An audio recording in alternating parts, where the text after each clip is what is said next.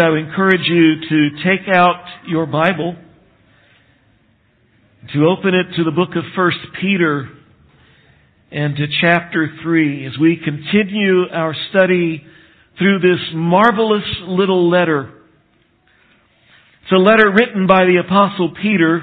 For those of you that have been with us, you'll remember, but if you're new this morning, it's a letter written by the Apostle Peter to Christians who are undergoing difficult times, tough times, precisely because of their faith in Jesus Christ. Their situation is like that which we saw portrayed this morning and like we are hearing about millions of our brothers and sisters around the world. They are paying a cost for their faith in Jesus Christ. They find themselves aliens and strangers, people who are on the run because of persecution, or others who may be still in their own hometown, but they are aliens and strangers there because they've been ostracized because of their faith in Christ. And Peter is writing to them with important teaching to help them survive and to thrive in a difficult and a hostile world, which, by the way, for them in coming years will get even worse for them. This letter calls for them to live honorably as God's people, even in an ungodly world. I doubt that very many of us can even begin to fathom what it is to live under persecution as our brothers and sisters in Christ do around the world, and as these were in that day. But we can imagine that it must be extremely hard when the world out there is difficult, and the world out there is hostile. But as we come here to chapter 3 of 1 Peter, the passage before us turns our attention from the world out there and turns our attention to the world in here, specifically the world in our homes, calling us to live godly in our homes, but raising before us the question, what happens when that difficult, hostile world is not out there as much as it is in here, in our home? That's the situation before us in this passage. It's a situation I know some of you can identify with, because I've heard it from some of you.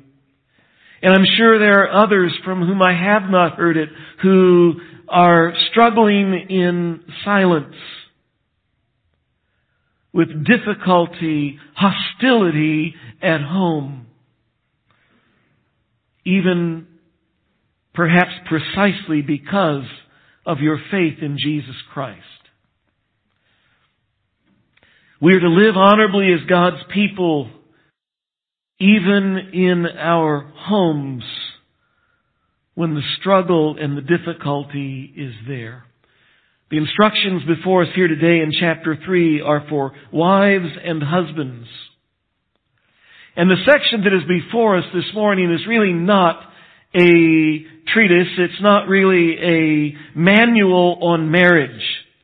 Some of you were around a few months ago. We were in Ephesians chapter 5, which really is a manual on marriage. This is really different. It's primarily dealing with problems, with real problems that likely a good number of Peter's original readers, the original recipients of this letter, real problems that they had faced. You see, people had become believers in Jesus Christ. Many of them apart from their spouses. So they are spiritually single in a house of a couple. It's created problems. As I said, many of you understand that. It's why the body of Christ is so important, that we are here where we can join together and comfort one another and encourage one another and lift one another up. Problem, you see, when one becomes a believer and the other is not, it can create immense problems in the home. then as now today in many of these same countries where Christians are persecuted, when one spouse becomes a believer and the other is not, the one who is not a believer can cause great difficulty. They can ridicule, they can belittle their spouse because of their faith. They can make fun of them.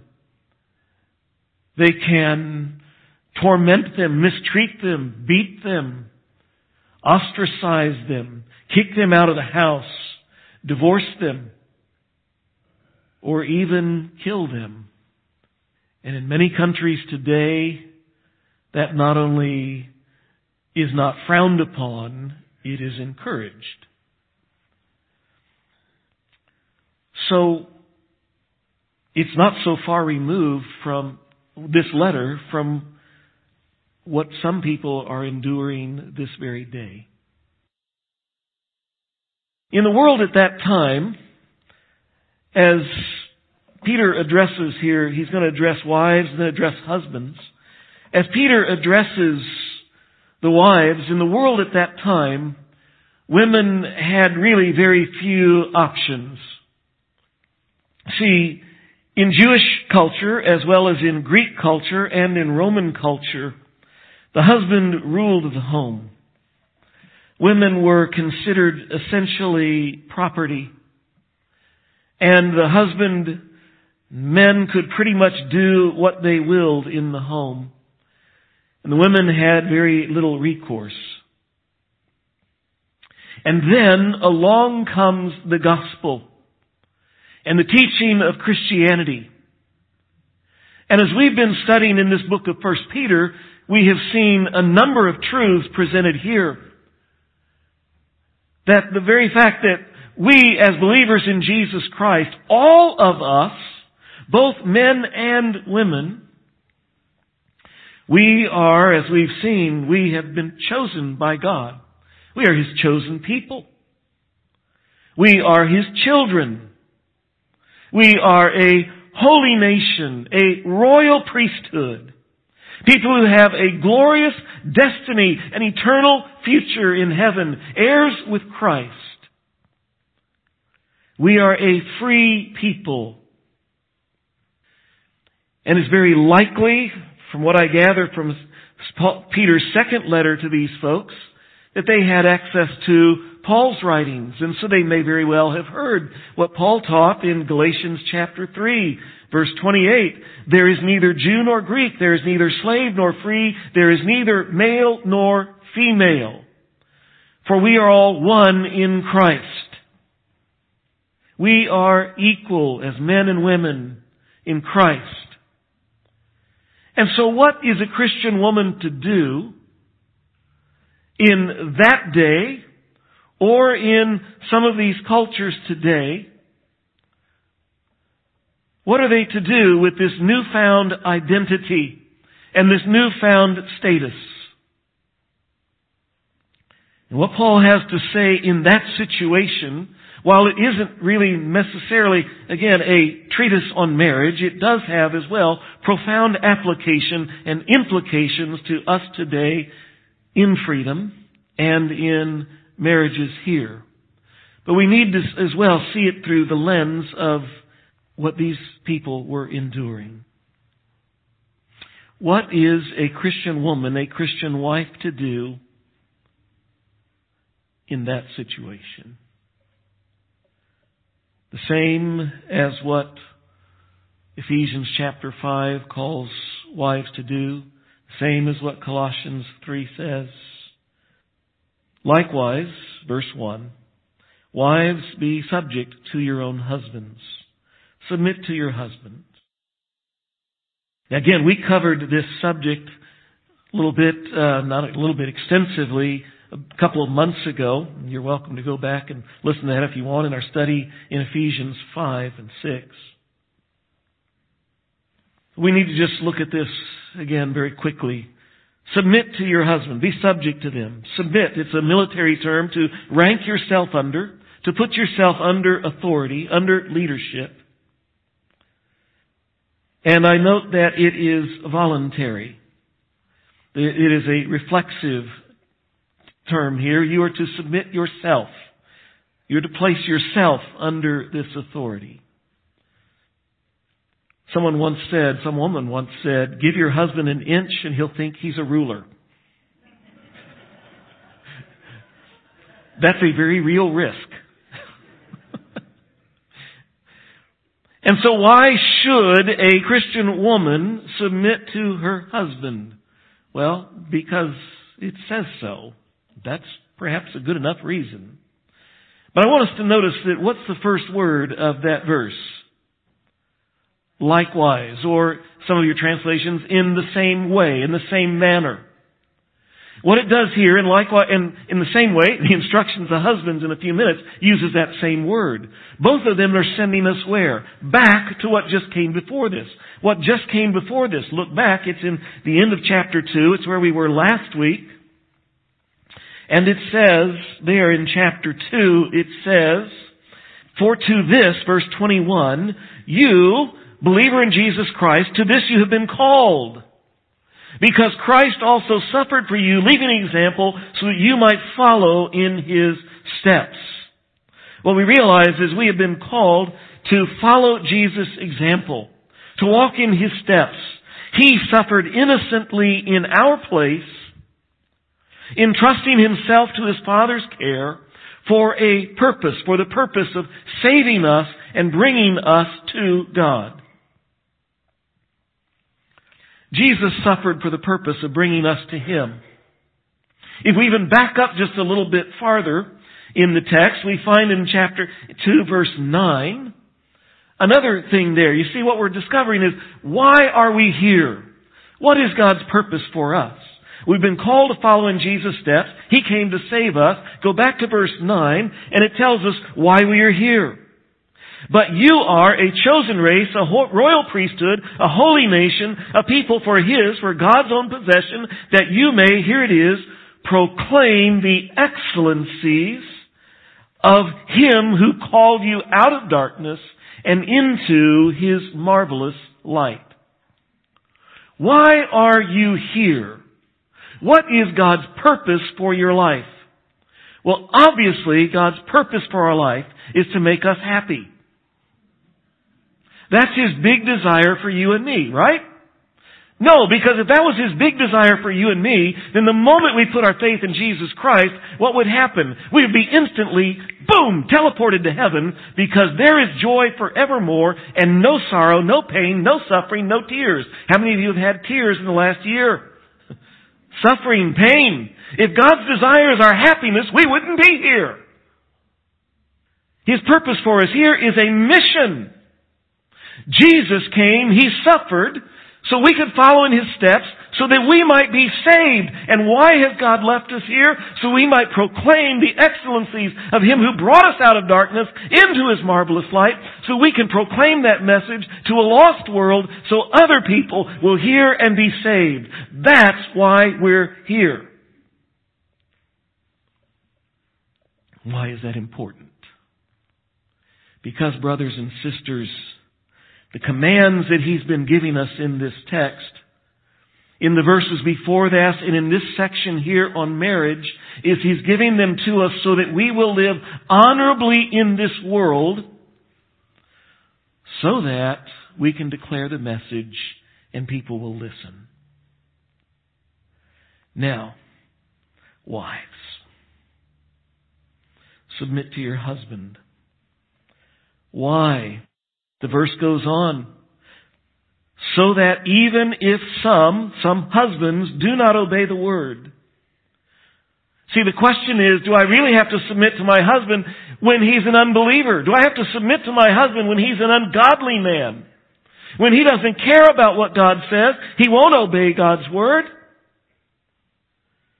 The answer is, the wife's submission is not conditioned on the husband being good, godly, wise, loving, considerate, or even being a Christian.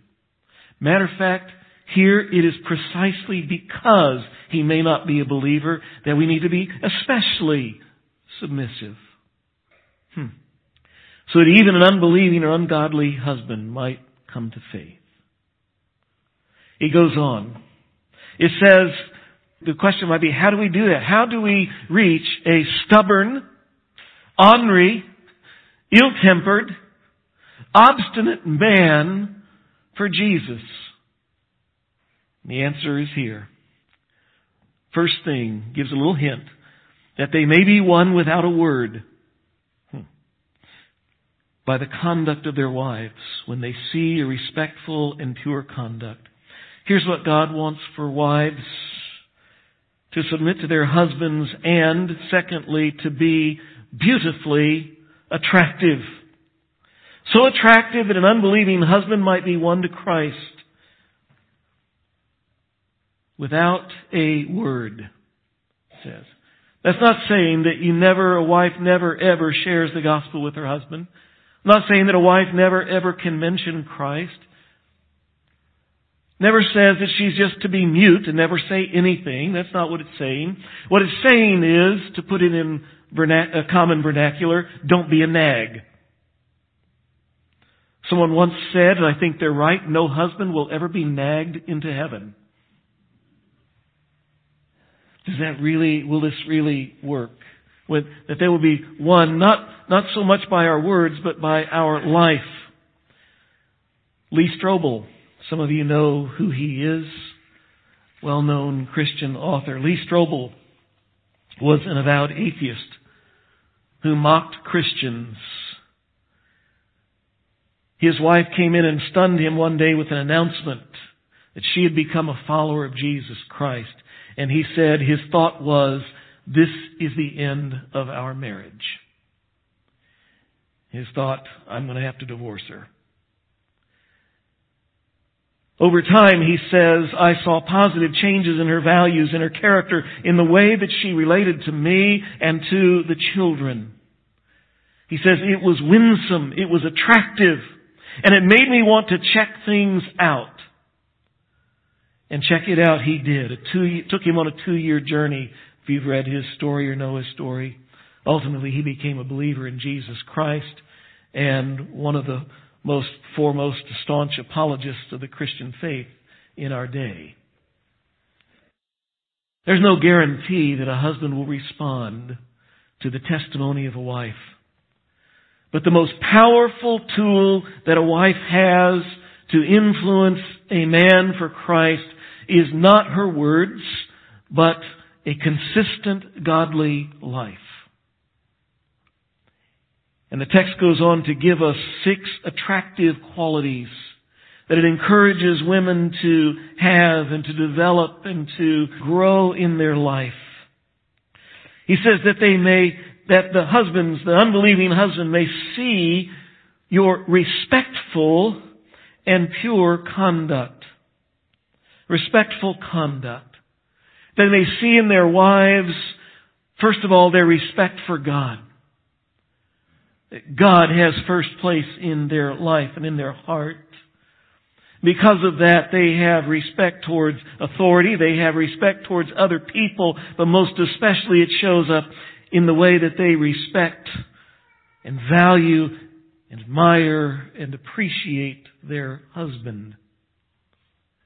And I might add, especially when they don't get that from their husband. Praise and encouragement towards your husband will yield far greater and far more positive results than being critical and belittling and sarcastic and all those other things we are tempted to do, aren't we, when life is difficult. The reality is most men are terribly insecure and they are hungry for words of encouragement and praise, and most especially from their wives. What a tremendous impact that might have. Respectful conduct and pure conduct, moral purity, loyalty to your husband and your family, despite what a difficult man he might be. Integrity in your dealings, purity in your speech, no lies, no slander, no gossip. Kindness and grace in your treatment of others, in your treatment of your family, in your treatment of your husband. The purity of your conduct. He moves on, verse 3. Do not let your adorning be external. the braiding of hair and the putting on of gold jewelry, or the clothing you wear, but let your adorning be the hidden person of the heart with the imperishable beauty of a gentle and quiet spirit, which is in God's sight is very precious. You've probably noticed we live in a world that is fixated on external beauty. And especially through media and social media, the pressure today to girls and women to conform to popular and, I would say, even unrealistic standards of beauty, it is immense. It is, for many, it is discouraging, depressing, debilitating. But that concept of focusing on external beauty is nothing new. It was like that in the Roman world, in the Roman culture 2 millennia ago. 2,000 years ago, archaeologists and historians tell us that women in that day, it was all about the hair. You know, just seeing how high you could braid it, how high you could pile it, how much jewelry you could put in it. It was all about the jewelry you could wear and the clothes, the finery of the clothes you had, and it was all about displaying physical beauty in that. It was all about makeup. I mean, they were into dyeing hair, they were into makeup. It was all, everything we see today was then. Really isn't new. But God says then, as He says today, ladies, don't let external beauty be your focus. May I say now, one reason He says that is that it's not that physical beauty inevitably fades. I noticed years ago that permanents aren't permanent. I never quite figured out that term. I see that Botox has to be continually reapplied. And plastic surgeries can correct things and make things look better, but it can't stop the continuing progression of age. The reality is that beauty fades. Physical beauty fades. But inner beauty, it says here, is imperishable. It's lasting. Matter of fact, it not only doesn't fade, it can grow as time goes on. So He says, aim for inner beauty, not external beauty.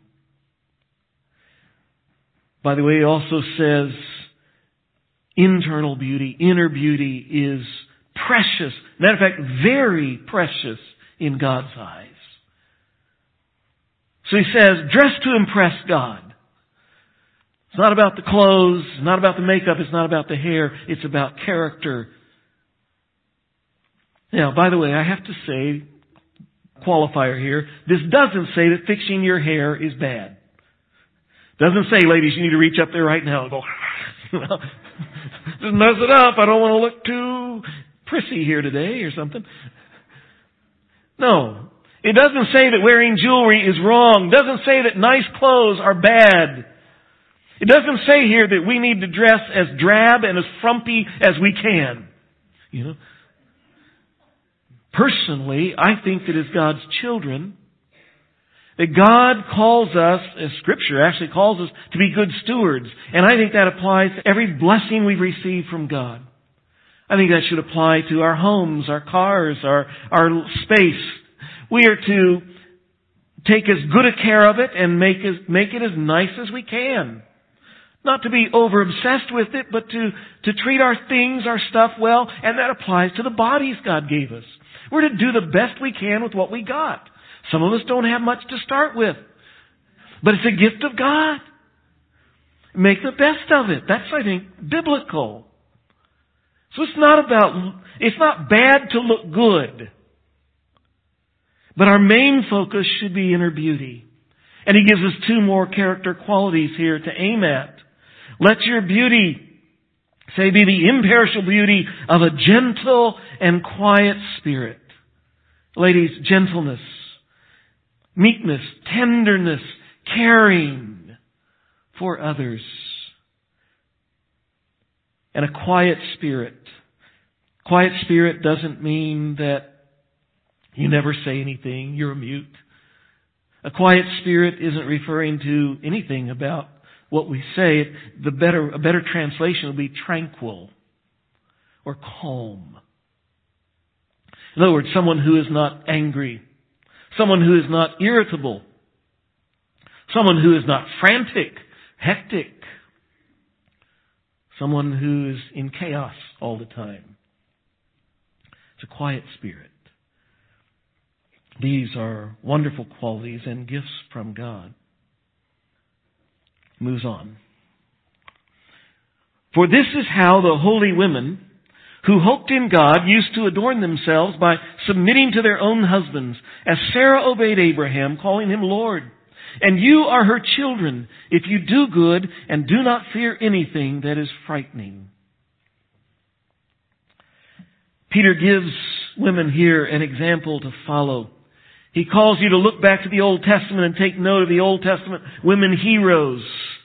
The godly women of old whose great beauty was their character. And he zeroes in and specifically names Sarah. Of Abraham and Sarah. We go back to the book of Genesis and you read her story and you discover there that several times Sarah is described as beautiful. Apparently stunningly so. Still so beautiful in her 60s. And then even later in her 80s. That kings desire to have her as their wife. So much so they would be willing to kill to get her. This lady was a looker. But that is not why she is admired in Scripture. That's why Peter picks her out here. She was known for her looks, but that's not why she's admired. And that's not why she's exalted here on the page. It's as we go through Genesis and we look at her story, her and Abraham's story played out on the page of Scripture, they were not some little, plaster statue, some make-believe person. There's real people who failed big and succeeded big. Here's what she was known for. He says, verse 5, she hoped in God. She hoped in God as she faithfully submitted to and followed her husband Abraham from Ur the Chaldees to this strange land that they had never seen, the land of Canaan, of Palestine. She followed him through good times and hard times. She followed him even when he was foolish and wrong. See, says she called him Lord, meaning she submitted to him. I don't think she really never directly calls him Lord in the text. The implication is that it was the attitude. All right, God put you in charge, I'm following you. But it didn't stop there. It says she hoped in God. That's what gets our attention. Two more attractive qualities here for women that he brings out of Sarah's story. First, he says, you are her children when you do good. When you do good, when you do what is right. It's a phrase that's used here 7 times, actually, in this little letter. Peter likes it. It's about folks who are out there doing what is right, doing what God calls us to do, and being full of good works. That's an attractive quality.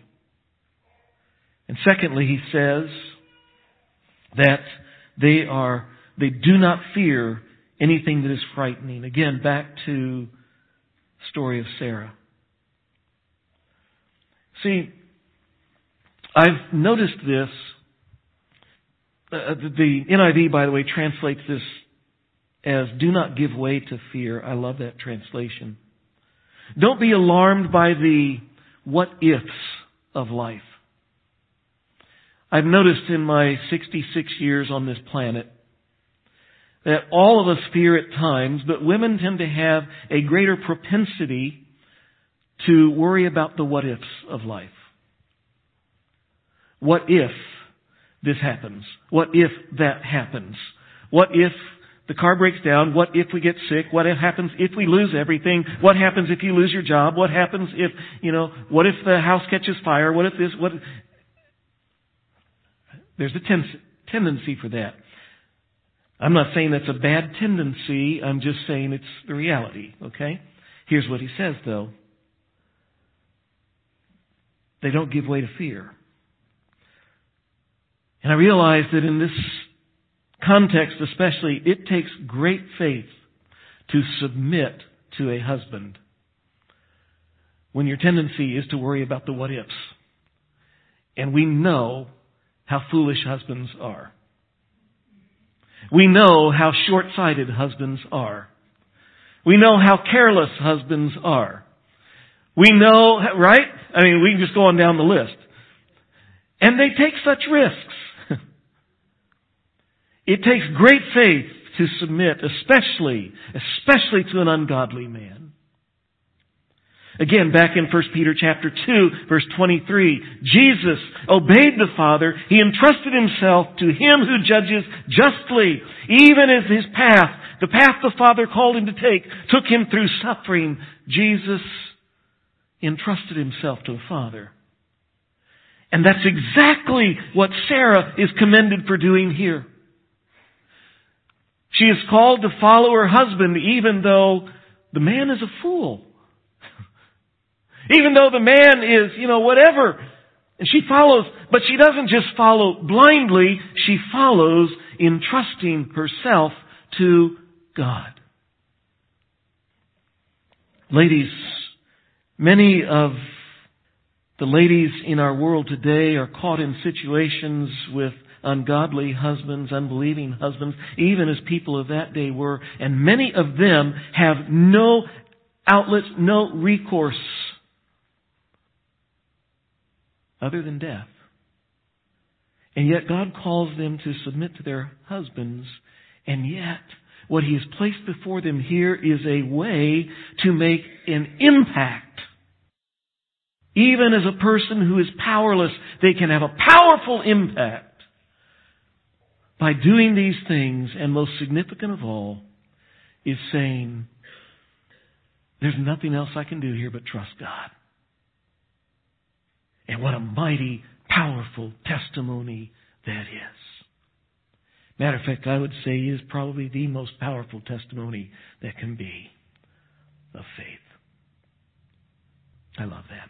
Well, quickly, we've got to turn to the men. Women, you had the harder road here and the tougher challenges, which is why Peter takes more time. Because these aren't words that are meant to control women, but to free you and to encourage you.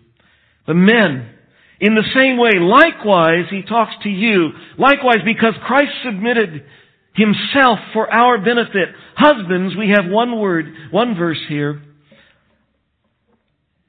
And we are to do what we are called to do here, not because of the wife's behavior, not because she treats us well, not whether or not she's a believer in Christ, because she may not be. But here the husband is to do what God calls him to do. And there's two big instructions. God simply says to both husband and wife, do your part irrespective of what the other does. Husbands, instruction number 1. I guess I should read the verse. Husbands, live with your wives in an understanding way, showing honor to the woman as a weaker vessel, since they are heirs with you in the grace of life, so that your prayers may not be hindered. Likewise, like Christ, be willing to suffer for your wife. Be willing to suffer, to treat her well and to treat her rightly, to do what is good. Like Christ gave up His own agenda, we give up ours for our wife. That's where it begins, likewise. Then we are to live with our wives. Divorce in that day was rampant, just like in our day. I think the first implication of this, live with your wife, is simply don't divorce or bail out of marriage like unbelievers do. Christian men, we stick it out. We love our wives, even if it's difficult, even if it's tough.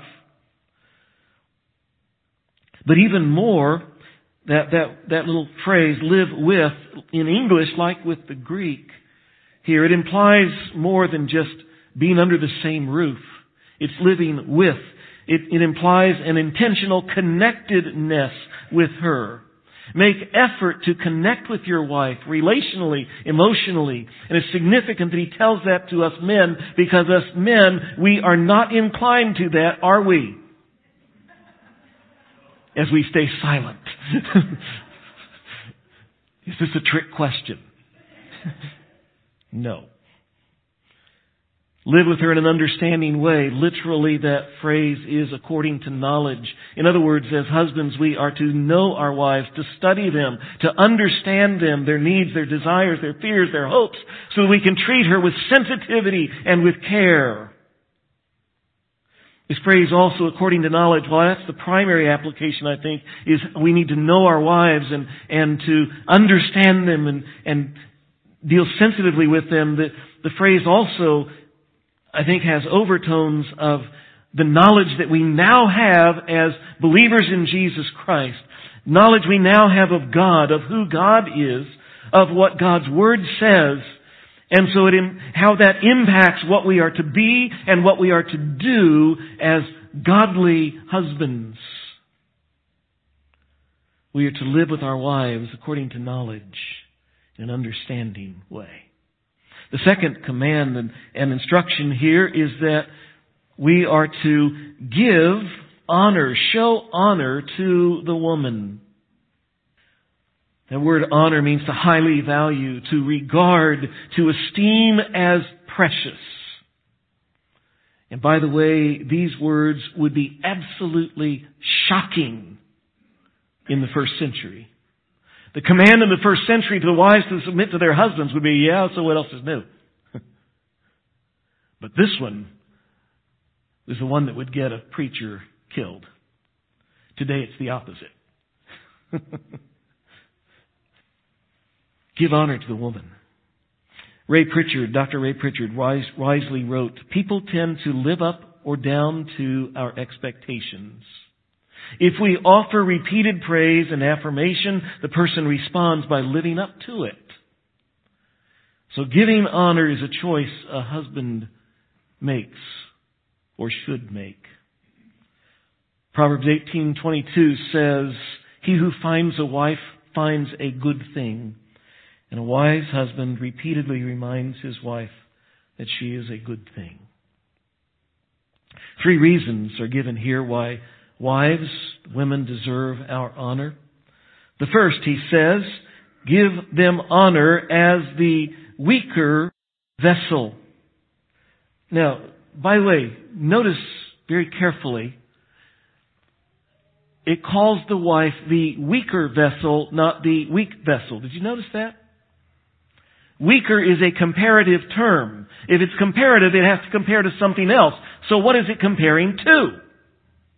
The wife is the weaker vessel, so something is the weak vessel. What would that be? Pray tell. That is a very subtle little thing there in the text to remind us, men, that we are to be humble. Because we are not all that strong. We are simply not even all that. Humility here. Give honor to the woman as the weaker vessel. How are women weaker? Well, I think 2 aspects of what that means. First of all, physically. We are in a world right now that wants to say that there is no difference between men and women. People with common sense understand that, yes, not every woman is weaker than every man. There are some women who are stronger than some men. But overall, generally, men are bigger and stronger than women. You can't say that very loud in our culture or people go nuts. But it's common sense because it's reality. Women are weaker. Because of that, they are much more subject to be taken advantage of. Secondly, women are weaker positionally here. Because God has called the wives to submit to their husband. By the way, it says to their own husbands. Nowhere in the Bible does it call for women to submit to other husbands, other men in general. And nowhere in the Bible, by the way, does it tell husbands to bring their wives into submission. Make your wife submit. It's, as we said earlier, it's a voluntary thing. That is an abuse of the Scripture. But here, women are positionally called to submit to their husband's leadership in their home. And that puts them in a weaker position. And so for those two reasons, women are weaker. And what that means is, as you apply it here, they are deserving of our honor. Jesus noted in Matthew chapter 20 that the Gentiles, the unbelievers out there, abuse authority. The person who is in authority uses their authority to oppress those under his authority for his benefit. That's what sinful authority does. Godly authority is different than that. Always different than that. Godly authority exists for the benefit of those under its care. And it expends itself for their good.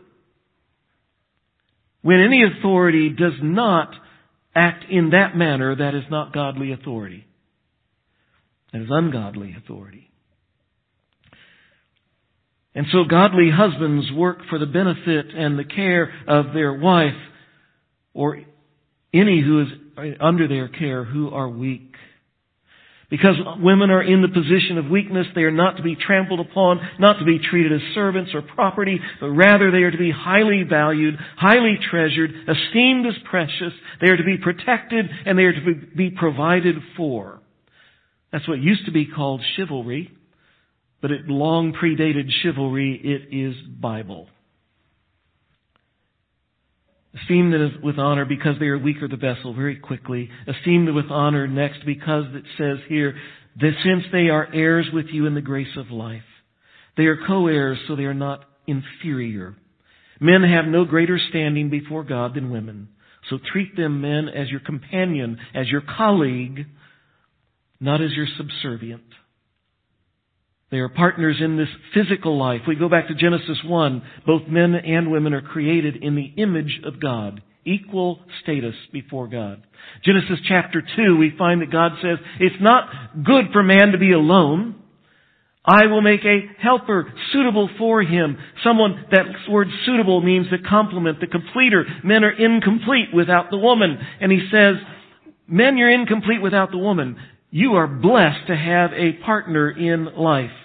One who is equal in standing before God and who is a complement to you, but who by God's design is under your authority in your home, because somebody has to run first chair, and God often chooses the weak and the foolish to do His tasks. We've always known that women are more competent than men. In many things, are they not? Perhaps in most things. They are co-heirs in this physical life, but more than that, they are co-heirs in eternal life. The inheritance that women have in heaven will not be second rate. And we dare not treat lightly those who will be equally honored in heaven. Lastly, Peter ends this section with a very strong warning to husbands as a motivation. He says, do this so your prayers will not be hindered. If a man does not live with his wife in an understanding way, if he does not honor her, his prayers will be ineffective. They will hit the ceiling and bounce back. By the way, I firmly believe that a man cannot be in a close relationship with God if he does not pray. So what that tells me is that if a man does not treat his wife properly, he is not only not in a good relationship with his wife, he is not in a good relationship with God. Because God cares about how we treat our wives. Again, this section, not the manual on marriage, but is addressing very real problems in that day, very real problems in our day. It has great application to us. Things that are hard for all of us to do, men and women. But by God's grace, may we seek to put it into practice. Let's pray. Father, thank you for your word. It doesn't always tell us what we want to hear. It doesn't always tell us things that are easy to listen to, but it always speaks the truth. We are grateful for that. We confess, Father, that as husbands, so often we fail. As husbands, we have not been the men that we are to be. We have not loved our wives as we ought. We have not honored them as we ought. We have at times mistreated them. Father, may that change this day. Convict us where we need convicting. And change us where we need changing. Father, we confess as women we have not always been what we ought as wives. Father, I pray that you will convict where conviction is needed. Encourage where there is discouragement. Father, may these things also instruct young people who are not yet married the importance of being godly men and women in marriage, the importance of marrying a believer rather than find themselves saddled to an unbeliever and great problems that come there. So, Father God, we thank you again for your word. Ask your grace to help us put it into shoe leather in this week. In Jesus' name we pray. Amen.